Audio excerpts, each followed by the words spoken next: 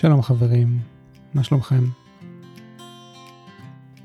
כאן ערן כץ, למי שלא מכיר אותי, אני פסיכולוג קליני ומדריך הורים. בימים רגילים אני עורך ומגיש את הפודקאסט הזה שעוסק בהורות ובפסיכולוגיה, לרוב הוא בשפה האנגלית, אבל החלטתי שבגלל המצב, שהוא כמובן התפשטות נגיף הקורונה החדש ואיך שזה משפיע על העולם, אני אקליט כמה פרקים בעברית לטובת ובכן כולנו. אנחנו לא נדבר דווקא על הורות, אנחנו נדבר גם על הורות, אבל בעיקר על איך אנחנו יכולים להתמודד טוב יותר עם הסערה הזאת שמתחוללת מסביב.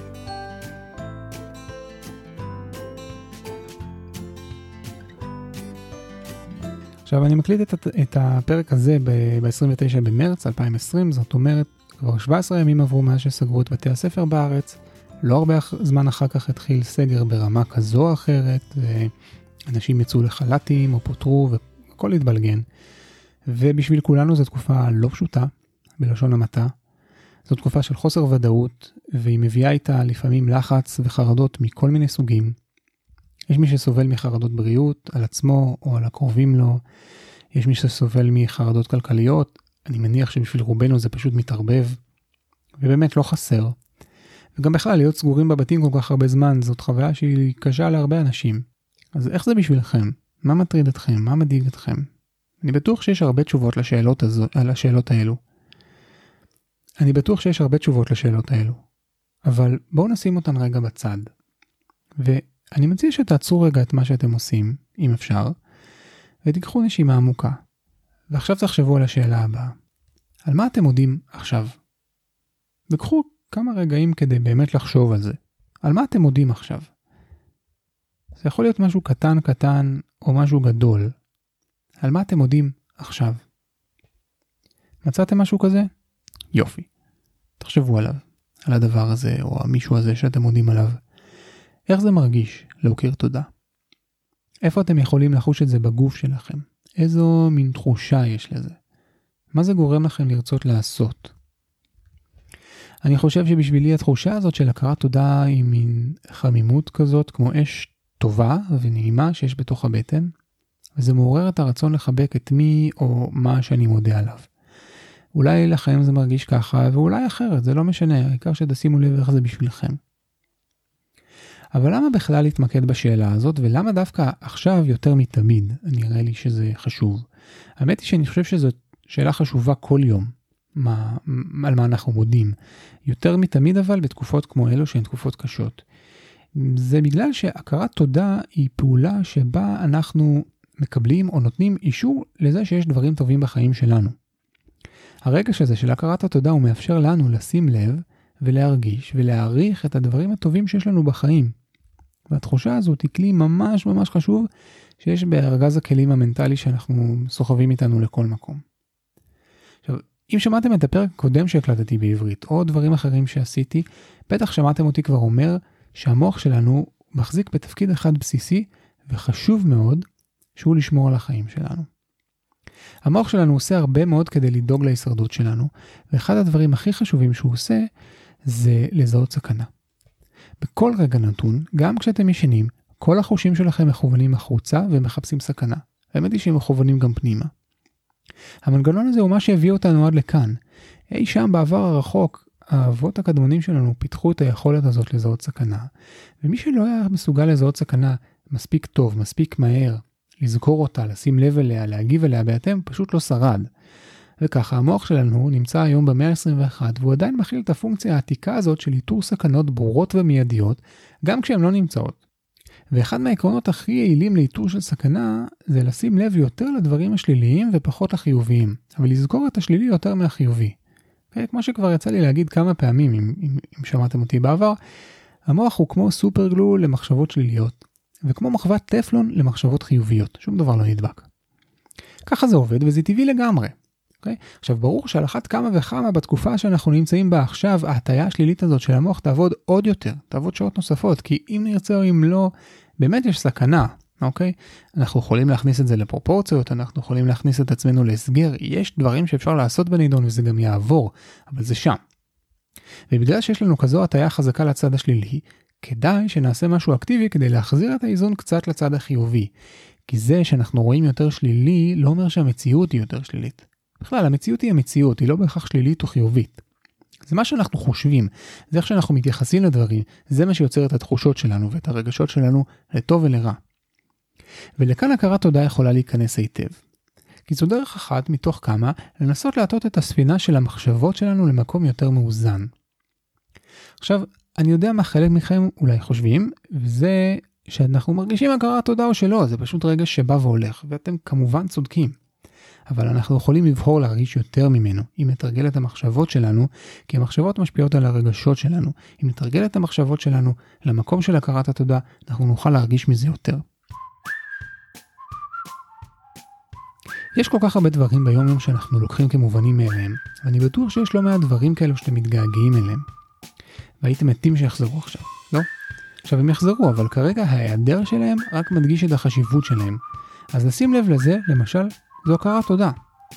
ויותר מזה, לשים לב ולהכיר ולהוקיר תודה לדברים שכן יש לכם כרגע, זה אקט כל כך פשוט מצד אחד, וכל כך משמעותי מהצד השני. עכשיו, מעבר להרגש הספונטני הזה של להכיר תודה, אני ממש מדבר על לתרגל הכרת תודה באופן אקטיבי, באופן יזום, ואתם יכולים לעשות את זה ממש עכשיו ובכל רגע נתון. יש כמה וכמה מחקרים שנערכו על העניין הזה של הכרת תודה באופן אקטיבי. בדרך כלל נתנו לאנשים לכתוב יומן, וכל יום לציין כמה דברים שהם מודים עליהם באותו יום.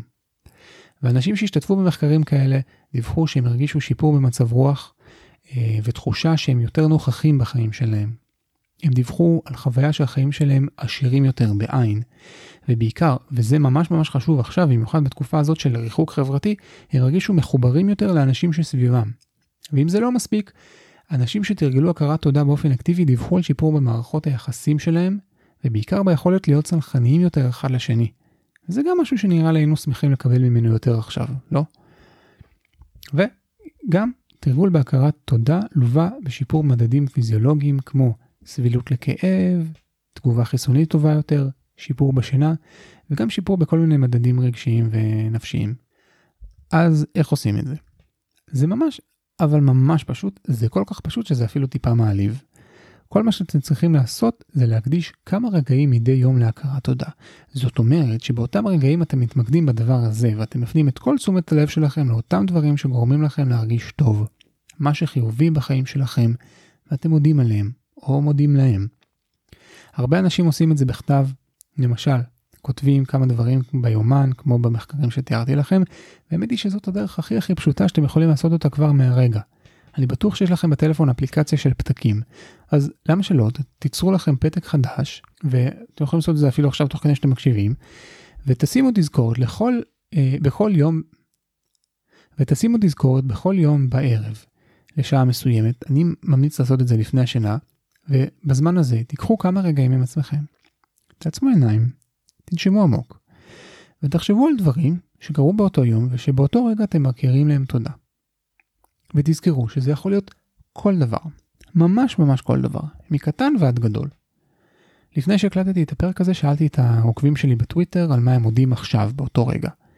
ואספתי כמה דברים כאלה שהם כתבו לי, כדוגמה, הנה כמה דברים כאלה בלי שמות, על המשפחה שלי, שכלואה יחד איתי. תחושה חזקה שכל מה שאני צריכה בעצם נמצא איתי. על זה שיש לנו בית גדול עם גינה, שנמצא ליד פארק עם הרבה מקום לרוץ. על זה שאני עובד במקום נהדר שתומך בעובדים שלו. על האינטרנט ועל קיומו של זום. על זה שהתפנה לי המון זמן לתחביבים. על זה שאני מסוגל לספוג את המכה הכלכליסט הזאת, בכאבים, אבל בלי לקרוס. על הזוגיות שלנו. על מזג האוויר. על זה שבסך הכל ממש בסדר, וזה מעיד בעיניי על חוזק החיים שנבנו. יפה, לא? ואני אתן לכם דוגמה משלי, ממש כרגע אני יכול להרגיש הכרת תודה כלפי זה שאני מרגיש בריא. על זה שאנשים שאני אוהב מרגישים טוב. על זה שיש לי בית נוח להיות מסוגר בו. אני מרגיש הכרת תודה כלפי אשתי, שעוברת את זה יחד איתי. וכלפי הילדים שלי, שנכון, הם יכולים לשגע לפעמים ולהתיש, כי הם ילדים קטנים, אבל גם מתוקים ומשמחים נורא. ולהורים שלי, ששומרים על עצמם וגם עשו הרבה דברים בחיים שיאפשרו לנו להסתדר עכשיו. וגם לאינטרנט, שמאפשר לי להיות בקשר עם ההורים ועם חברים ועם משפחה בחול ובכלל, ומאפשר לי להיות בקשר עם המטופלים שלי, למרות הכל. ומאפשר לי להגיע אליכם עכשיו. והרשימה הזאת יכולה להימשך. כמעט שכחתי, קפה. אני מוקיר תודה לקפה. עכשיו, אתם יכולים להתחיל יומן כזה ולכתוב בו 2-3 דברים כאלה מדי יום. אתם רוצים לכתוב יותר? למה לא? לכו על זה. אבל אני רוצה שתנסו לעשות יותר מרק לכתוב רשימת מכולת כזאת.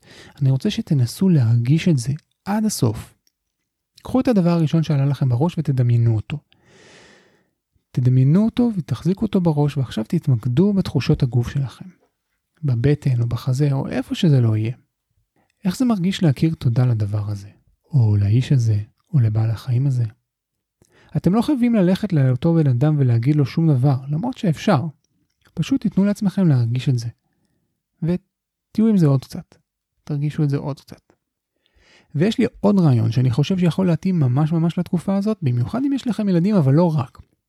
קחו צנצנת, לא קטנה מדי, ושימו אותה במקום בולט בבית. זה יכול להיות על שולחן במטבח, או בסלון, או איפה שזה יהיה לכם מול העיניים. ובכל פעם שאתם שמים לב למשהו חיובי שקורה, למשהו שגורם להכרת תודה, תכתבו אותו על פתק, אני מקווה שיש לכם פתקים, או תתלשו איזה חתיכת נייר, תכתבו את זה, ותשימו בצנצנת. אם יש לכם ילדים, תעשו את זה ביחד איתם. אתם יכולים לעשות צנצנת משפחתית כזאת, וכל פעם שמישהו עובר לו משהו כזה בראש, תשימו את זה שם. תוך כמה ימים תהיה לכם צנצנת מלאה בחוויות ודברים טובים שקרו לכם. תחשבו איזה אפקט יש לדבר הזה אם אתם קוראים באלף את הצנצנת הזאת, עוברים על הפתקים אחרי כמה ימים או בסוף כל התקופה הזאת ורואים שמעבר ללחץ וחרדות ודאגות ותסכול וזה, יש גם לא מעט דברים טובים שקורים. ואם כבר הזכרנו את הילדים, אז עוד מילה להורים. תרגול בהכרת תודה הוא דבר מעולה ללמד את הילדים שלכם, ואין סיבה שלא תתחילו לעשות את זה דווקא עכשיו. בין אם הילדים שלכם חווים עכשיו איזשהו לחץ, או דאגות או חרדות, ובין אם לא. התמקדות בחיובי והכרת תודה זה כלי נהדר ללמד אותם, וזה יכול לעזור להם מאוד עכשיו. והאמת היא שזה מזכיר לי שפעם, כשהילד שלי היה יותר קטן, היינו משכיבים אותו לישון, ולפני השינה, לפני ההשכבה, היינו עושים שיחה כזאת קצרה על היום שהיה לנו. והיינו בעצם עוזרים לו לספר את מה שהוא עשה באותו יום, וכל אחד היה אומר איזה משהו אחד או שניים שקראו לו היום והוא שמח עליהם, או מודה עליהם. זה אחלה של דבר לעשות עם הילדים שלכם, ואתם יכולים להתחיל אותו כבר היום. רק שימו לב, המטרה כאן היא לא להכחיש את הקושי. אנחנו לא מנסים ללמד את הילדים שלנו או את עצמנו להתמקד בחיובי על חשבון השלילי. זה חשוב, ממש חשוב שנדע לתת מקום לחוויות השליליות, ועל זה נדבר אולי בפרק אחר, אוקיי? הרעיון הוא פה, הוא שלא נבטל את השלילי ונהיה רק בחיובי, וזה לא קטע היפי כזה של הכל טוב ונפלא, וכל דבר הוא לטובה. לא, יש הרבה חרה מסביב, במיוחד עכשיו. אבל אנחנו כן, אני מזכיר לכם, מנסים להטות את הכף, את הנטייה השלילית של המוח למקום יותר מאוזן. לא דווקא חיובי כל הזמן, פשוט מאוזן יותר. אז זהו, להפעם. אם אהבתם, אם הרגשתם שזה עוזר לכם במשהו, אם אתם חושבים שיש מישהו שזה יכול לעזור לו, אני ממש אוקיר לכם תודה אם תעבירו את הפרק הזה הלאה, בכל דרך שנוח לכם לעשות את זה. מי יודע, אולי מישהו אחר ישמע אותו ויודע לכם על זה. אם יש משהו שאתם רוצים לשאול אותי, או משהו שהייתם רוצים שאני אדבר עליו, אתם מוזמנים ליצור איתי קשר. כנסו לאתר שלי, apparentlyparent.com,